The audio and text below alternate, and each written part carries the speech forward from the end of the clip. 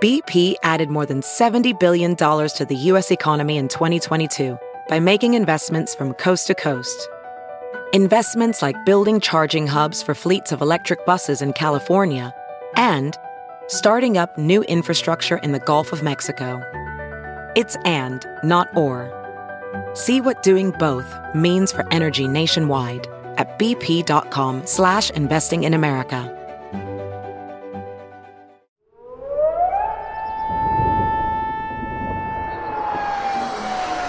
Hi, everyone. Welcome to Joe's Weather World, your only weather podcast dedicated to Kansas City. Hi, everyone. I'm Fox 4 meteorologist Joe Lauria. Welcome to another edition of Joe's Weather World. If you're asking yourself, what's Joe's Weather World? It's What's Joe's Weather World, Joe? Yes. All right, settle down over there. Basically, it's a world where everybody gets the weather they want. Wow. Isn't that amazing? That's wonderful. You get sunshine, you get snow. If you like warm weather, you get warm weather. If you like cold weather, you get cold weather. It's whatever kind of weather you want because I'm an equal opportunity pleaser. You're the Willy Wonka of weather. All right, so here's the deal. If you have not recognized the voice that you hear already cutting into me, and with good reason, that is I don't want to say friend because we've only kind of visited a couple of times over these many years. True. But usually it's some sort of charity thing, or I've had him out. I've had this gentleman out for one of our local AMS meetings way back when, and I thought he did a fabulous job. And I've been an admirer of him for many years, and I'll tell you why here in a second. Anyway, the man who doesn't need much of an introduction, but since you can't see who it is across from me right now, is former Channel 9, former Channel 41. Yeah. We're running out of stations. Former everything. If I can get hired and fired by 4 and 5, I got it licked. Well, we're going to work on that for you, too. There you go. It's Joel Nichols, ladies and gentlemen, and Joel's been, of course, connected and here in Kansas. How many years have you been in Kansas City? 30-some years now. 30-some years. Yeah, 32, 33. I don't know, somewhere in there. So I'm going to start this out, and I think if I remember this correctly, I paid this compliment to him when I introduced him to this meeting that we had years ago here. Down on the plaza. Down at the plaza, who I have found when Joel was on, that Joel was probably one of did two things I thought extremely well. One, I thought he was, and you are, a great communicator of weather. Thank and you. Communicator in general. Okay. And two, I thought of everybody here in Kansas City that you were probably the best ad-libber that walked down the street, that nothing could ever throw you for a loop, that you would always have something of a quip or something ready to go, regardless of what situation was brought to you. So, you're my very friend, kind to say that. yeah, Thank you. So that's one of the reasons why I wanted to bring him on to Joe's Weather World and talk about your career and what you're up to now and stuff like that. So as I mentioned, Joel Nichols is our guest, so let's get into it. Joel. Yes, sir. All right, so. Yes, sir. Many, many years ago, when you were growing Almost up. everything about my life now starts with that. many years ago. When you were growing up, see, now I remember when I first got to Kansas City 25 years ago that you were doing weekend weather. No. I'm probably mornings. You were doing morning weather at Channel 9. Yeah. And so many years ago, did you have a desire to do weather? How did you end up here, first of all, in Kansas City? Well, first of all, let me just say, going into this, that I admire people like you and your good friend, our mutual friend Brian Busby, and Gary Lezak, who really have a passion for weather. I really do. I admire that, and I admire the education you've gone through and the seriousness with which you take your work. I, on the other hand, took a different track. Yes, absolutely, because I graduated from the University of Wisconsin-Madison with a degree in education to be a teacher. And then I didn't get a teaching job right away, and I ended up working for a state legislator. I wrote speeches, I wrote columns, I researched bills. I mean, I took care of constituent issues. I did that in Madison, Wisconsin. And while I was there, there was a local cable station called WYOU, and this was back during the sort of Wayne's World era of cable TV. So where are we? Late 70s, early 80s? Yeah, in the 80s somewhere, 80s, where you okay. didn't really. It was cable. Everybody could get a show on cable Right, TV. back in the day. You know, here locally, Tom Leathers was a man who did local cable for a long time. So they were doing a little show in Madison, Wisconsin. They wanted to call it Good Evening Madison, or you could volunteer to go be a part of this show. And since I expected to teach someday, I thought, well, I should learn something of broadcasting. That would be a good thing to know. So, and my dad had been in broadcasting when I was a little kid, so I thought, I'm going to go see what that's like. So I volunteered. They made me one of the co-hosts because I really am technically incompetent. So they said, well, then go up there. So I was a co-host of this show, and we were on Monday nights live every Monday night. We had like 3 viewers, and then 1 died. You know, so now we're down to 2. So we didn't, but we learned. All of us working on it learned a lot. And while I was there, I started to do little feature stories for the local NBC affiliate in Madison. Okay. And that kind of came to its natural end because the show I was doing the stories for was canceled. And the general manager of that station got a hold of me and said, hey, we need a weekend weatherman for WMTV Channel 15. And would you be interested in that? And I said, I'm sure I'd be interested, but you have to understand that I went to the University of Wisconsin-Madison, got my degree in education. I took meteorology, flunked the 6-week exam, and dropped the course. So, and she said, you're hired. Shocking. So she said, well, I'm more concerned with the idea that you communicate the story well. You know, I grew up in Wisconsin, and she said, you grew up here, you can learn the weather part of it. So, and our Monday through Friday weather guy was a man named Elmer Childress, who was from Wichita, Kansas originally, and he was a gospel singer, really. Really? He was not a scientist the way you are or others. He was just a broadcaster, which is kind of what I thought, well, I'm just a broadcaster. I'll do whatever they hand me to do. I'll go do it. So he was on Monday through Friday. I was on the weekends. And there was no morning news at that time in Madison. And my wife-to-be was still graduating from college, and so I didn't really want to leave, but we said, let's send out, in the old days, tapes, big clunky tapes. Let's send out tapes. So I sent out a few tapes. Nobody cared. Nobody was interested in me, and I respect that, even to this day, that they would not be interested. But somehow Channel 9, the news director there, a very brilliant man and a very nice guy, Brian Brocco, he saw my work somehow, and I don't know why. I was doing feature stories for PM Magazine, which used to be on everywhere. Right. So I would do PM Magazine stories, and I would do weather on the weekends, and I did whatever they asked me to do.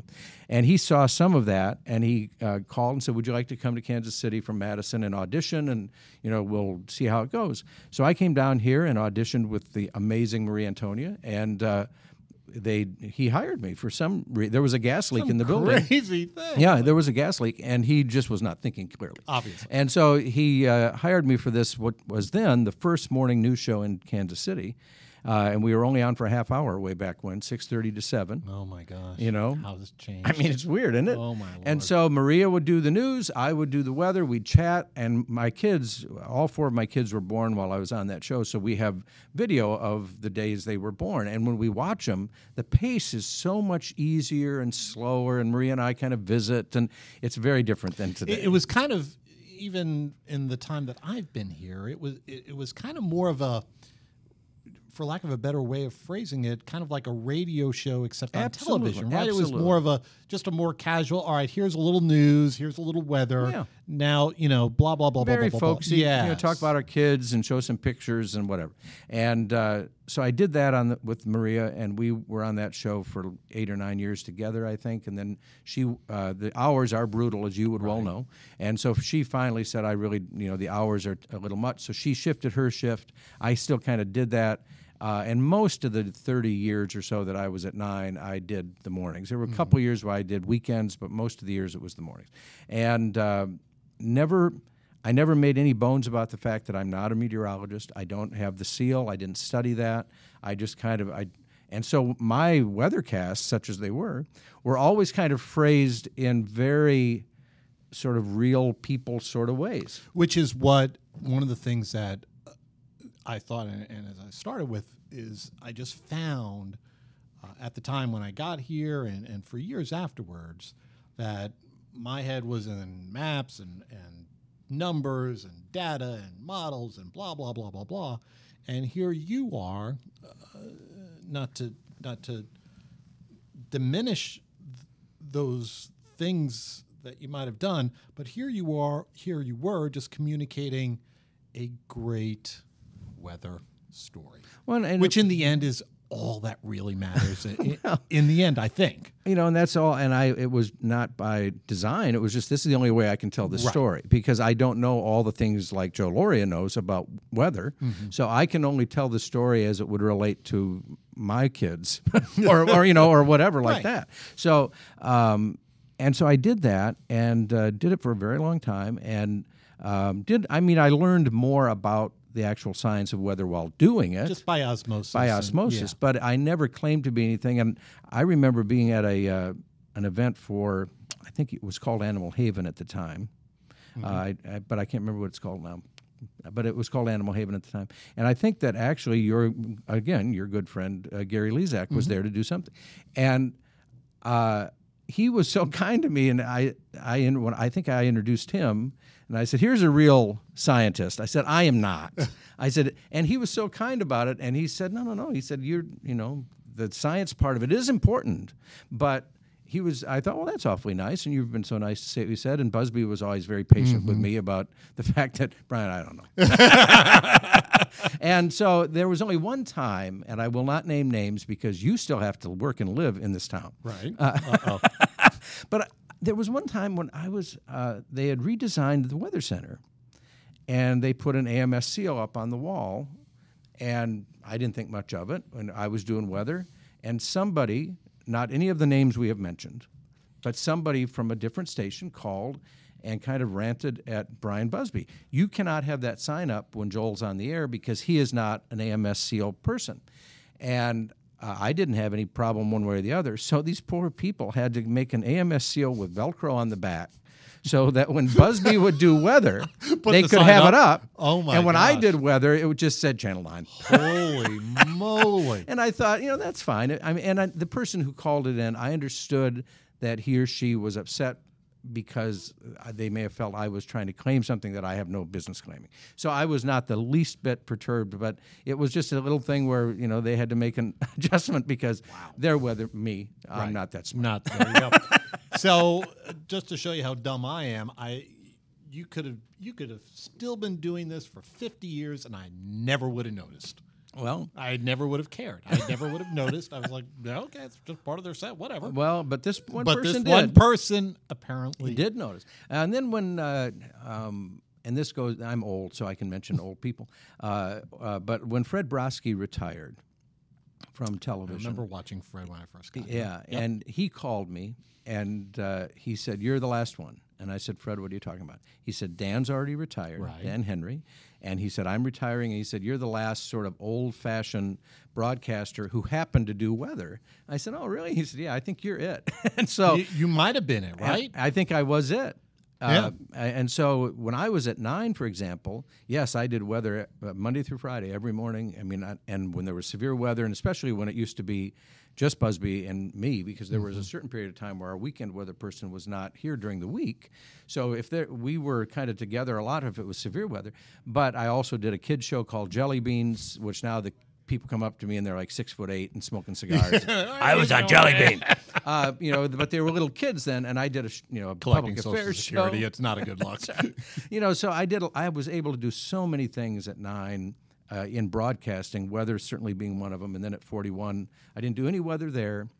I did Kansas City Live, and I did my own little talk show, and I did morning hits for the news.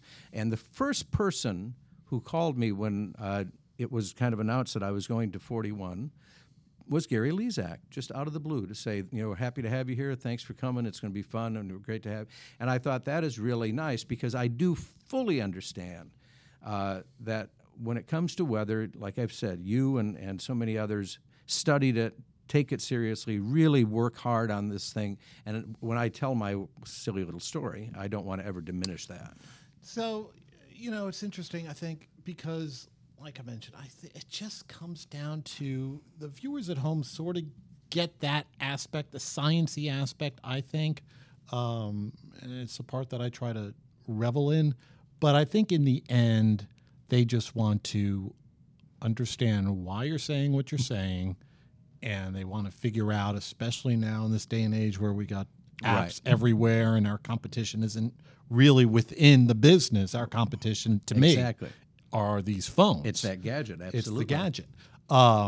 They just want somebody who is a friendly face, and at least to me, who, okay, you made me smile. I just think it's so important to make people smile. Because they, like you're saying, they can get information other places. They can get it all from the phone. So what's going to make it different? You, Joe Lauria, will make it different. Right. That has to be the difference. Otherwise, they just look at their gadget. So what aspect of all of this that you've done, and you've done so many multifaceted things over None of the them years, well, and I'm proud of that, too. But even if you did all of them just a little well, which one did you enjoy more? Did you enjoy the TV weather part of it? Did you enjoy your late night show more? Did you enjoy the morning, the home type show that you did? Which one did you enjoy the most?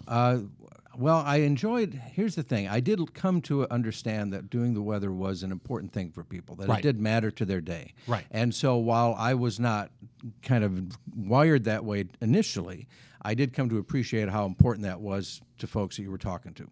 So I enjoyed knowing that maybe it was making a small difference for people, and I certainly enjoyed doing morning news because of the people I worked with. I mean, Maria was and is spectacular and has been a friend for over 30 years, and Donna Pittman, and I worked with all these different people, and I just really enjoyed working with so many different people. For my own personal point of view, that talk show was always pretty special to me. Was it? Because we did a half hour, and I did 15 years of it on 9 and another 4 years, I guess, on 41. And, when you can just sit and talk to somebody for 20 minutes, and it doesn't have to be a famous person, but just somebody has a story to tell. I really kind of enjoyed that. And I think of the things that I'm not doing now, I probably miss doing that show the most. So let's go ahead and kind of center ourselves on that show for a second. Of all those people, and you would interview hundreds over the years, any memorable ones for you? I mean, I've had really... This is the first person I ever did a talk show with. See, the way this kind of happened is people won't necessarily remember this, some will, but it used to be that TV wasn't on all the time. It would go off the air at midnight. Or 1 a.m., the Star-Spangled Banner, and that would be it. Exactly, and the night was over. Yeah. And I think we were healthier as a society when that happened. But all of a sudden, ABC came along and said, we're going to start doing an overnight news. Yep. And that meant the ABC affiliates were going to have these little pockets that were empty. Where they need to fill. And so some of that is filled, and is filled now almost exclusively sometimes by infomercials. Mm-hmm. But at Channel 9, Brian Bracco and a programming guy came to me and said, hey, would you want to try to do a half hour every week that could maybe fill one of these little spots? I said, sure. So the first person that I asked to do that show was Len Dawson. Perfect guest. I figured, Lenny would know. And when I asked him, I said, first of all, this may never air because I don't know. We might do this and they might decide, no, we don't do it. But so I knew he would understand that. And he was accessible, and he was one of the nicest people I've ever met in this town. And so I said, would you be my first guest? And he said, sure. And he said, what time is it? And I said, well, we were going to try to tape around 10 o'clock in the morning. He said, that's way early. That is way early. Because Lenny at the time was doing sports. Yeah, at night. And he said, unless it's a tea time, that's way early.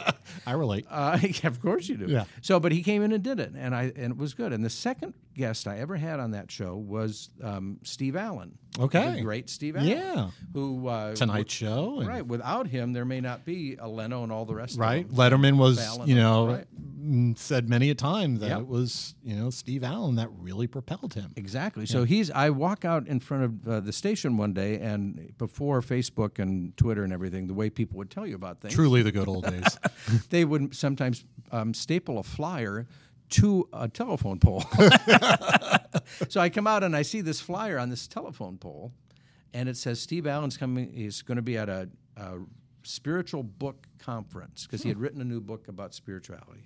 And it told me the date, and I thought, you know what? He probably won't do it, but I'm going to try. Take a flyer. So I've somehow found his office number in Beverly Hills or Hollywood or wherever it was, and I called it.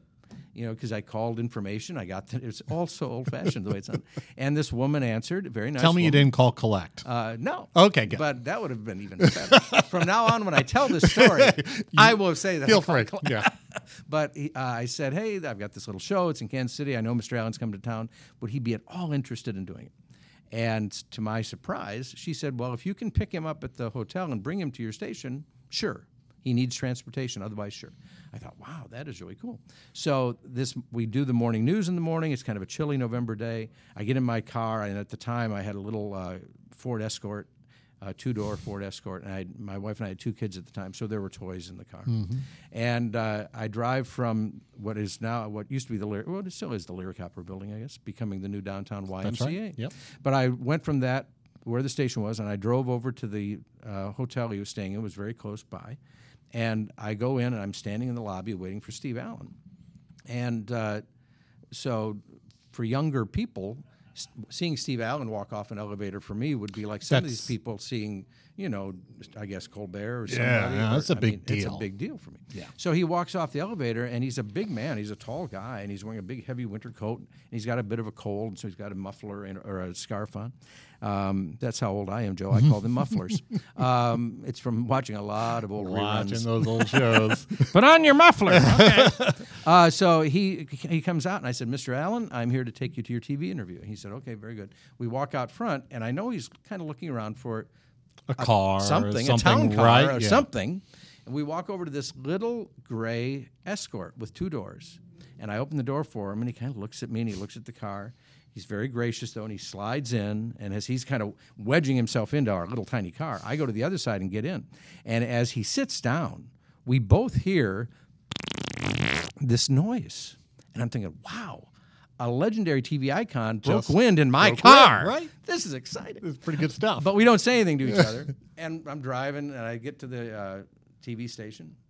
And I said, here we are, Mr. Allen. And he said, now, will you be here to pick me up after this? And that's when it hit me.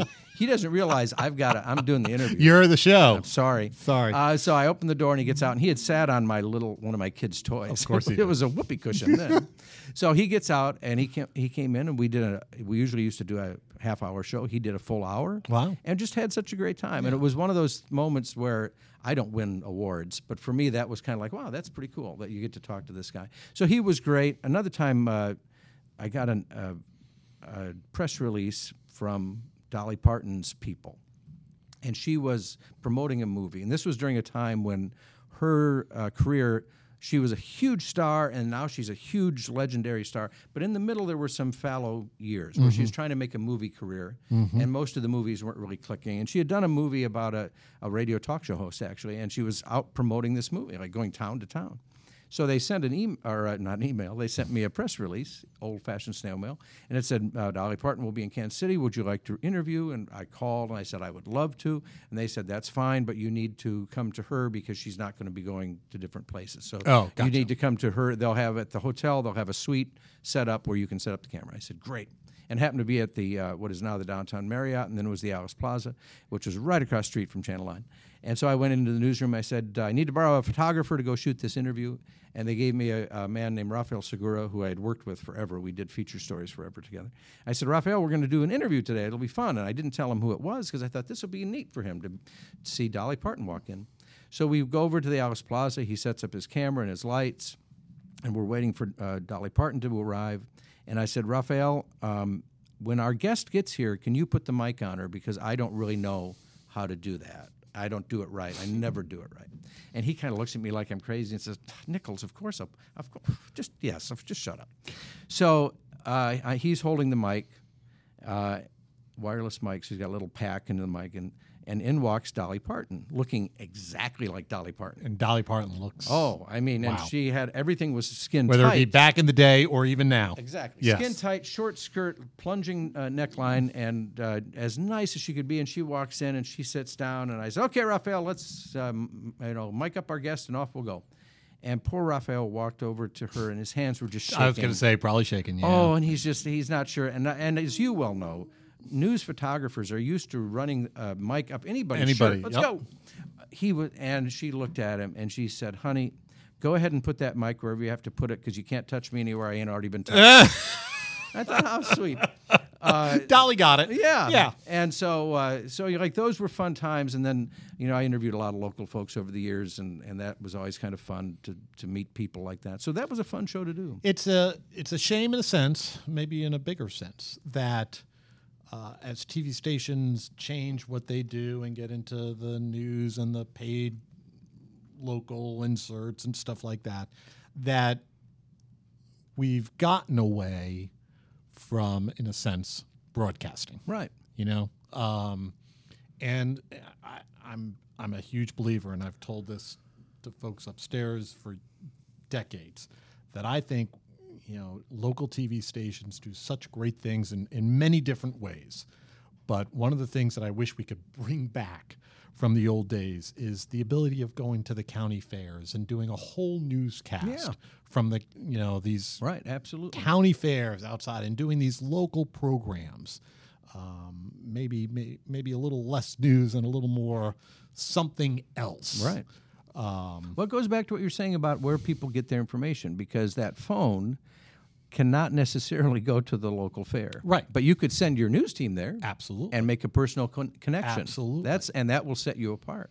Absolutely. And so at 41, I was fortunate that Brian Bracco, who had been news director at 9, became GM, and he gave me the opportunity to do this talk show again for 4 years. So, because he had a premium on local, let's do something local, let's do this local. So, you're right. It is kind of a vanishing thing. The other thing that bothers me, and this bothered me just yesterday, I was ranting to my wife, and then, of course, she left because she doesn't want to hear me.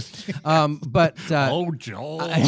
I was watching, and even the dogs left the room. It's very sad, not Joe. good. Not good. I was watching an interview with Aaron Rodgers, and what he had to say about the players' union and players' rights was very important and very compelling.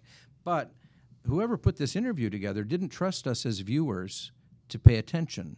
They were afraid we would lose interest if they didn't throw in music behind it, this driving kind of, and if they didn't cut in a bunch of B-roll, and if they didn't take some weird drone-like angle shot of, and I'm thinking, wait a minute, the human face, number one, is pretty interesting, right, all by itself. Right. Number two, what he's saying, you cletely think it's important enough to devote 3 minutes of your newscast to. Do we need all the whiz bang? Exactly, and we're losing what is important here. So let's just let's do it the old-fashioned way and have a 2-shot camera and then a camera over your interviewer's shoulder and focus on what Aaron Rodgers is saying. And I thought, this is not trusting the viewer now. We're saying we can't trust you to pay attention even for 3 minutes. It's not as if people can't figure it out, because, my gosh, the number one rated show typically week in and week out is 60 Minutes. Right. And it's not as if they're going crazy with all this other stuff. It's usually typically just a straightforward interview. Right. And people watch it. Yeah, absolutely. If the person has something important to say, they're going to watch it. Absolutely. So, let me finish this part of the conversation by saying, get off my lawn now. It seemed appropriate. There, you feel better now? Yes, I do. Good. So, of the guests that you did interview, are there any that you went into the show saying, this is going to be a good half-hour show, and I am on my game, and here we go, and let the TV magic happen, and all of a sudden, it just falls flat on its face? I had one. I'm sure that there were more that I'm not remembering that weren't as great as I would like for them to have been, and the fault will lie with me as the interviewer, not the guest. But there was one guest who was an NPR radio person. And he may still be on the air. It's not Garrison Keillor. Just so everybody knows, it wasn't him. It was some other NPR radio person. And I don't even know if he's still on the air. But he used to do a radio show from Madison, Wisconsin, where my home area. And my mother-in-law knew him because he did his radio show from campus. She worked on campus. And I had kind of known of him before he ever had this national show. And he had written a couple of books. And the books were funny, and his show was pretty funny. And he was coming to town, and I thought, this would be great. This guy is hilarious. His book is funny. We have a shared history because we both know Madison. This would be good. And he came in, and he was so not interested in doing this interview. I mean, just not the least. Just not. I would ask a question, which was a why, how kind of question, and he'd just give a monosyllabic answer and move on. So I did what a good interviewer doesn't really want to do, which is monopolize the 20 minutes because I had 20 minutes to fill. Right. So I'm starting to talk a lot more than I wanted to, and he's just like mumbling, and I try to bring up something out of his book because I found over the years, and when I teach at Johnson County Community College, I tell them if your person you're interviewing knows that you've taken some time to learn about them, they're really happy about that, and they'll give you more. So I mentioned things right out of his book, thinking that'll make him know I'm taking this seriously. It was boring, and it was not funny, and we finish up, and he leaves. And later he went from our little interview to do a live interview with on Walt Bodine's radio show. There used to be a show on KCR with a guy named Walt Bodine, great guy. And he had a guest host at that time, Bev Chapman, who's a marvelous journalist and a great interviewer and everything. And she was guest hosting. And she knew more about this particular guest than I did. So I knew her interview would be great. And I saw her a few days later. And I said, I need to ask you, what was he like for you? Because I said, I think I really messed it up. I don't think. And she said, I am so disappointed. He just didn't care about being there. It just didn't happen. Yeah, and I'm thinking, that's really weird. So a couple weeks go by. This guy goes back to Madison. He's in the copy room doing something, and my mother-in-law walks in and says, oh, you were in Kansas City recently talking about your book, right? And he said, yeah. She said, oh, I think you did my son-in-law's show. And he looked at her and said, ugh, the host isn't supposed to talk more than the guest, and walked out. And I said, he was not into this. Yes. Now, I find out even later that he was saying, I have bad allergies and I was on medication. May be true, but that's the only one when somebody asks about the ones that just go thud, that one just went thud. Just went thud. Oh, man. And it should have been good because he was good. So do you take responsibility? You alluded to it. You mentioned it once or twice here in the last couple of minutes that you feel like you weren't doing as good as you should have done.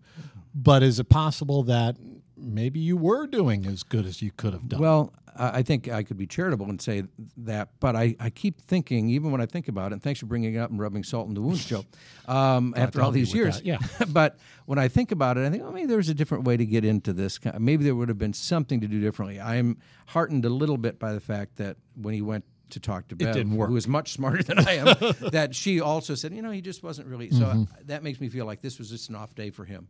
But it just happened to be an off day where we all needed to get something It just done. wasn't going to happen. No. So of the locals around, are there people that you wish would have said yes to you to come on by or something? I was pretty lucky. I had a lot of people who have said yes, and that I was really lucky to have say yes, like Henry Block and his son Tom. Great people, great interviews. Maybe one of my favorite people to ever talk to, whether it was on TV or not, was Bill Grigsby. Bill could spin a story. Oh, man. You could say, hi, Bill, and then I could be quiet for 20 minutes. And that's a great interview right there. Oh, man. Yeah. And the thing I loved about Bill is a lot of things, but we had been here just a short time, maybe a week or two, and I got a call. And this voice on the other end of the phone says, is this Joel Nichols? And I said, yeah. And he said, this is Bill Grigsby. And I said, I didn't really know him yet. I kind of knew his name. And I said, yes, sir, what can I do for you? And he said, well, Fran and I just love watching you in the morning. If there's anything you ever need, let me know. And I didn't know him from Adam. And then over the years, I got to know him fairly well, and I interviewed him a lot. And those interviews, and I probably interviewed him on my talk show, I don't know, half a dozen times. Those were really fun because, I mean, you could say, like we were saying, he'd just have story after story. And so that was a local guy that I really look back fondly. Marilyn May, the singer, she's another one that's great. But somebody who I wanted to have on and I never could get, nobody comes right to mind. I was really lucky. Most of the folks that I would kind of talk to or somehow get to, they usually eventually would come down and sit and talk. There's a... and this is maybe part of the reason he didn't do it, because I can't remember his name. Great editorial cartoonist for the Kansas City Star, whose name is eluding me. Bill. But he was, I tried to get him on, and he never was interested. And he was very nice about it, but he wasn't interested in doing it. Huh. But I've been very lucky. People have been, over those years of doing that, and then when I did a little podcast for the last year or so, people were pretty nice about it. So circling back, that is the one sort of thing that you're kind of missing, or that you did miss the most. Yeah, I think that's the thing that's the most fun. Yeah. That you enjoyed doing the most and stuff like that. All right, so here's what we're going to do. We're going to close this first part. All right. All right, of the podcast. We're going to pick it up in a part 2, though. Oh, boy. Because we're going to circle back to weather. Part 2, because this is called Joe's Weather World. Because it's Joe's Weather World, and in the world of Joe, whatever happens, happens. It's all good. All right, so with all that said, thank you so much for listening to part 1 of my conversation with Joel Nichols. Stand by for part 2. See you soon.